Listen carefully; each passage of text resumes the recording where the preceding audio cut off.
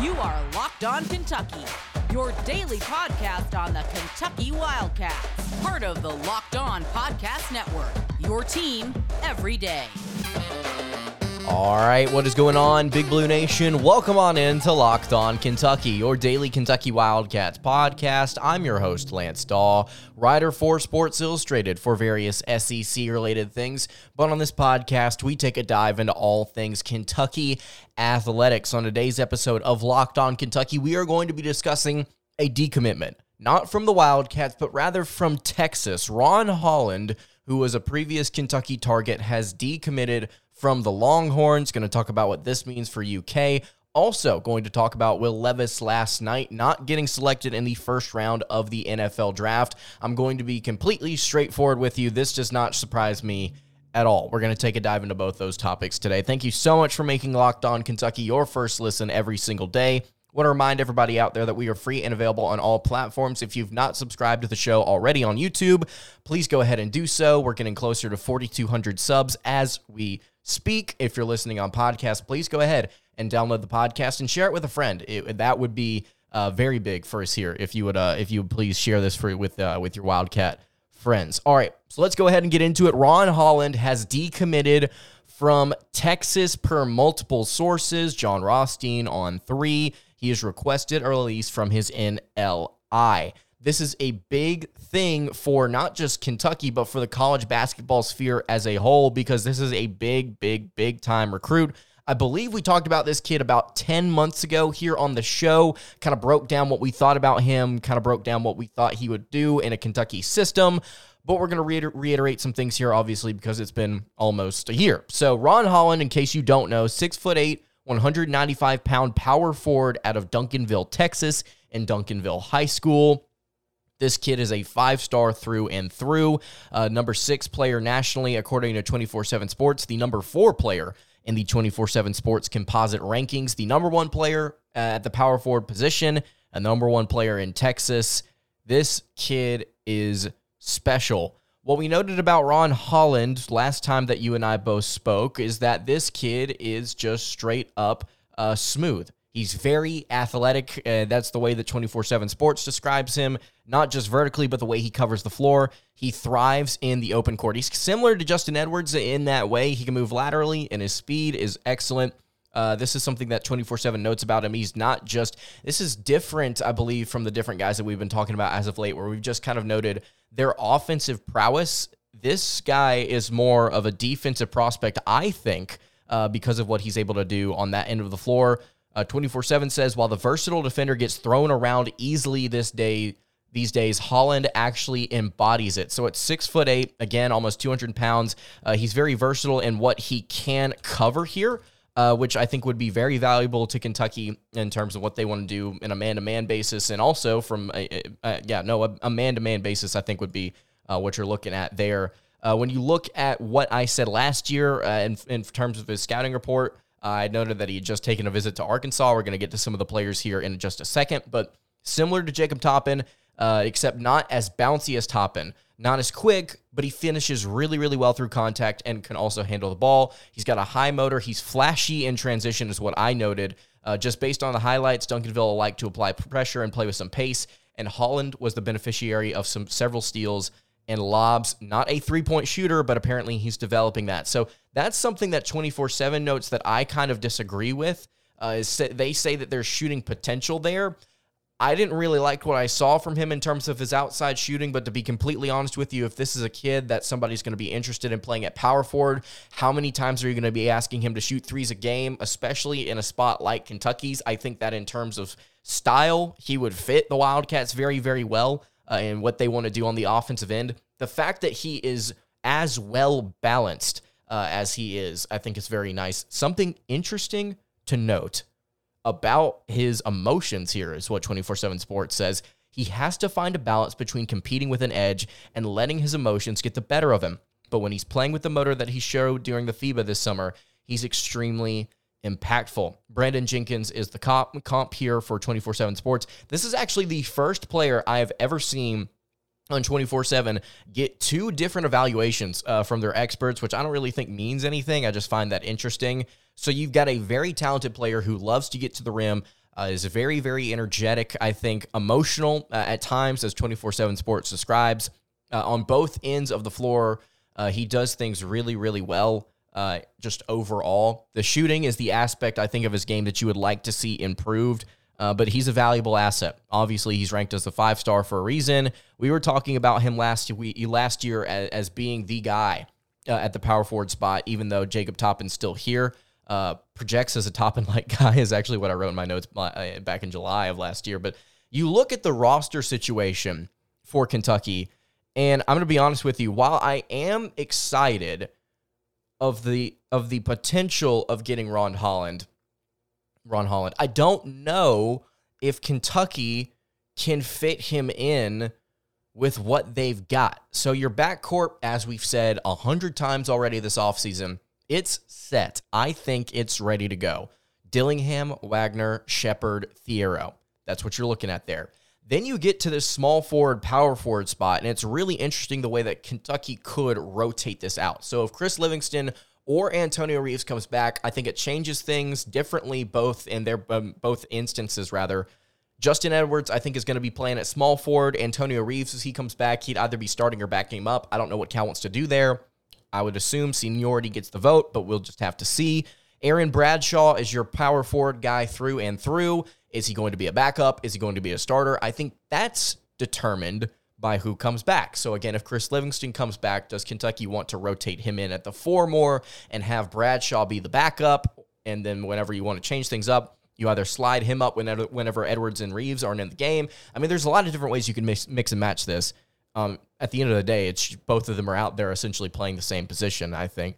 But Ron Holland would therefore, at the 4, slide into a spot where it kind of, if Chris Livingston doesn't make a decision soon and Ron Holland does end up committing to Kentucky, which again, I'm going to get to that in a second, it would kind of force him to do one of two things: either stay in the draft or enter the transfer portal, because there's no playing time for him there at that power forward spot. And if he wants to be the backup small forward, so be it. But you've got Justin Edwards. I don't know if Chris Livingston wants to enter that situation. I think Antonio Reeves would be okay with it, possibly, but that's yet to be determined as well. I'm just projecting here. I'm just speculating. So Kentucky's roster, I don't know if it would necessarily be the most... I don't necessarily know if it would be the best fit for Holland in terms of what he individually may want out of his next college, but I think that for Kentucky, it would be excellent. It would be excellent for Kentucky to have their 1-2 punch at the 3 and then their 1-2 punch at the 4 if Reeves comes back, if Livingston comes back, and then you've got Bradshaw and Holland, you've got Onyenso, and maybe Hunter Dickinson or Oscar Tshiebwe. Haven't heard anything out of either of them in a few days. Going to pause for water here. So I am intrigued. I'm very intrigued by Ron Holland's decommitment. And so you may say, well, Lance, where could he potentially be going? Well, his final 5 included Arkansas, Kentucky, Texas, UCLA, and the G League. So it was 4 colleges and the G League.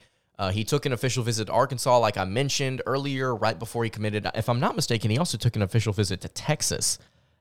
He officially, actually, his official visit was right before the visit to Arkansas. So it went Texas, John Calipari in September, and then Arkansas in October. November 11th, he signed his letter of intent with the Longhorns. And this is what he said on Twitter. Go ahead and pull this up for you. I want to take this time to thank head coach RT and the entire Texas coaching staff for their consideration. I would also like to thank the Longhorn Nation for all of their love and support. While this has been a difficult process, I have decided to decommit from the University of Texas and reopen my recruitment. Texas will still be one of my top schools of choice. So, what do we think about this situation? I want you to leave it in the YouTube comments below. Do you think Kentucky should pursue Ron Holland? I'm 99% sure they're going to at least reach out to him. Do you think that he would be the best fit for Kentucky? You can also leave that in the YouTube comments below. Or if you have a question, you can hit me on the socials at LockedOnUK.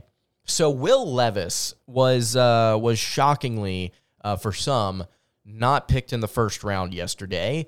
And I want to kind of dive into my thoughts on that, because I'm not saying I predicted this. I'm not saying I definitely saw it coming. I said that he would fall at no further than 12 just a couple of days ago. but I'm not surprised that this happened now after a little bit of reflection. Going to take a dive into why in just a second. Before we do that, though, I want to tell you guys about our friends over at Built Bar. If you're looking for a really, really good snack, but you don't want all of the sugar and calories, then you've got to try Built. It's a healthier snack choice. You can replace your candy bars with these. And on top of all this, not only are they really, really good for you, but they're really, really great in taste. 100% real chocolate is what these bad boys are covered in. They've got great flavors as well, like coconut puff. You've got peanut butter brownie. You've got churro. You've got cookies and cream, salted caramel. They're phenomenal, and they're really, really good in terms of macros, 130 calories, 17 grams of protein, only 4 grams of sugar in these things as well. You can order any sort of specialty flavor that you want over at Built.com, but you can also go to your Walmart or Sam's Club if you want to pick up a box. So if you head over to Walmart, you can get a 4-bar box in the pharmacy section of cookies and cream, double chocolate, or coconut puff. And if you're at a Sam's Club, you can get a 13-bar box with brownie batter puff or churro puff. All of these are absolutely phenomenal. They taste great. They're good for you. I absolutely love them. I've got friends, unironically not a bit, that order them and really, really enjoy them as well. So Built.com or Walmart or Sam's Club, check these things out. You've got to try them. And if you do, you can thank me later. All right, continuing along here on the Friday edition of Locked On Kentucky. So Will Levis did not get drafted in the first round of the 2023 NFL Draft yesterday. We are about to witness the second round here actually in just a few minutes here. I'm recording this on Friday afternoon. We're going to see if Will Levis gets picked up in the second or if he doesn't. At this point, I'm not really sure. So Will Levis was projected to be a top 5 pick. He said as much just a couple of days before the draft. He believed that he was going first overall. I said that was bullcrap. He thinks that he is something, and I think that there were a lot of scouts out there that thought he was something. I said that I see the potential just a year or so ago in this kid, but there were several things that gave me pause, several things that gave other people pause. There's a reason why he's been so hotly debated in the media sphere as to where he should go. And I think that if you're looking at, CBS Sports put out an article talking about like the biggest losers from the draft. Will Levis is the biggest loser from the first round of the NFL draft. And you can attribute this to whatever you want. If you're upset about how the offense was run, you can say this is on Rich Scangarello for what he did to Will Levis. If you want to say that it's on Will Levis, that he's just simply not that good, I think that that's fair as well. If you want to say it's on the offensive line, if you want to say it's on the personnel that surrounded him at Kentucky, that's okay as well. There are so many different ways that you can take this, but at the end of the day, are we this surprised that he has fallen out of the first round given some of the inconsistencies that he had during his time at Kentucky? I understand that it was not supposed to happen according to what the internet told you. It was not supposed to happen according to what the odds makers told you. But the NFL views this kid differently. Clearly, the scouts view this kid differently. And I don't think it's the tools. I don't think it's the physical traits. That's a given. I think that it has to be something to do with his personality. It has to be something to do with the interviews and the processes that he had through this. I don't know what it is. I don't know if they think he's arrogant. I don't know if they don't think he's smart. I don't know what his deal is. But there's no arguing with the fact that these teams that could have picked him up decided to go elsewhere, and the teams throughout the first round that still could have taken a boom or bust prospect decided not to. This is not that big of a surprise. At the end of the day, Levis, I think, was the most tumultuous quarterback not named Anthony Richardson in this draft, and Anthony Richardson has a leg up on Levis in the fact that he is significantly more athletic, and Levis is very, very athletic. Let me be clear. He is one of the most athletic QBs in this draft, but Anthony Richardson is in a tier of his own this draft. That's why the Colts took him. That's why Bryce Young went first. That's why C.J. Stroud went second. There are different things that these guys have over Levis that he just doesn't. And so while the upside may certainly be there, I think that clearly NFL GMs were just like, I'm not taking a chance on this guy. I'd much rather get what I feel is a more comfortable decision, a more comfortable pick here, because I don't need a quarterback that badly. Or the people in the top 5 where Levis was supposed to go said, I think I'm going to take this kid over him because he's shown traits that I like more. So that's just the situation. This is not like oh, I feel so bad, melting down moment for Levis. I hate the fact that he was embarrassed on national television on ESPN like that last night. That was not fair. That was not okay. The fact that he's been hyped up until this point for his world to come crashing down where everyone can see it, his family, his girlfriend, everyone was there to see it, that sucks. There's no debating that. But this is not, for the fan base of Kentucky, a meltdown moment because of the fact that he is going to, I think, find a team, he's going to develop, and he's gonna do what he's going to do. And for the Wildcats, I don't really think it's that big of an issue because of the situation that they're currently in. Devin Leary is a Wildcat, guys. Will Levis is gone. Devin Leary is a Wildcat. We've got a really good QB, and we've got a better offensive line. We got a transfer in from USC that I need to talk about at some point to kind of help shore that up. The situation's great. And on top of that, Cutter Bully is a recruit that Kentucky's looking at right now. They've got a pretty good chance to land. That's a really solid quarterback commitment, potentially. So Kentucky right now for the future, in terms of their signal callers, they're set up well. They've got their OC. They've got their head coach. They should be fine. Will Levis not going in the first round is not the end of the world for anybody other than Levis and his family. And I understand that that's kind of hard to say. And I hate the fact that it happened, but we move on now. And I think that if he is as mature and as strong as he is, posed himself to be, then he's going to accept whatever team he gets drafted to, because he's going to get drafted probably here in just about 15 minutes, and things are going to be okay. Things are going to be fine. It's all right. If he's worth his salt, he will make the money back. End of story. So if you've got any thoughts on Will Levis, if you've got any thoughts on the NFL draft, how this has all happened, you can leave that in the YouTube comments below. I'm not angry at him. I'm not upset at him. I think that it's really, really cruel the way that this played out, but it's not like a shock.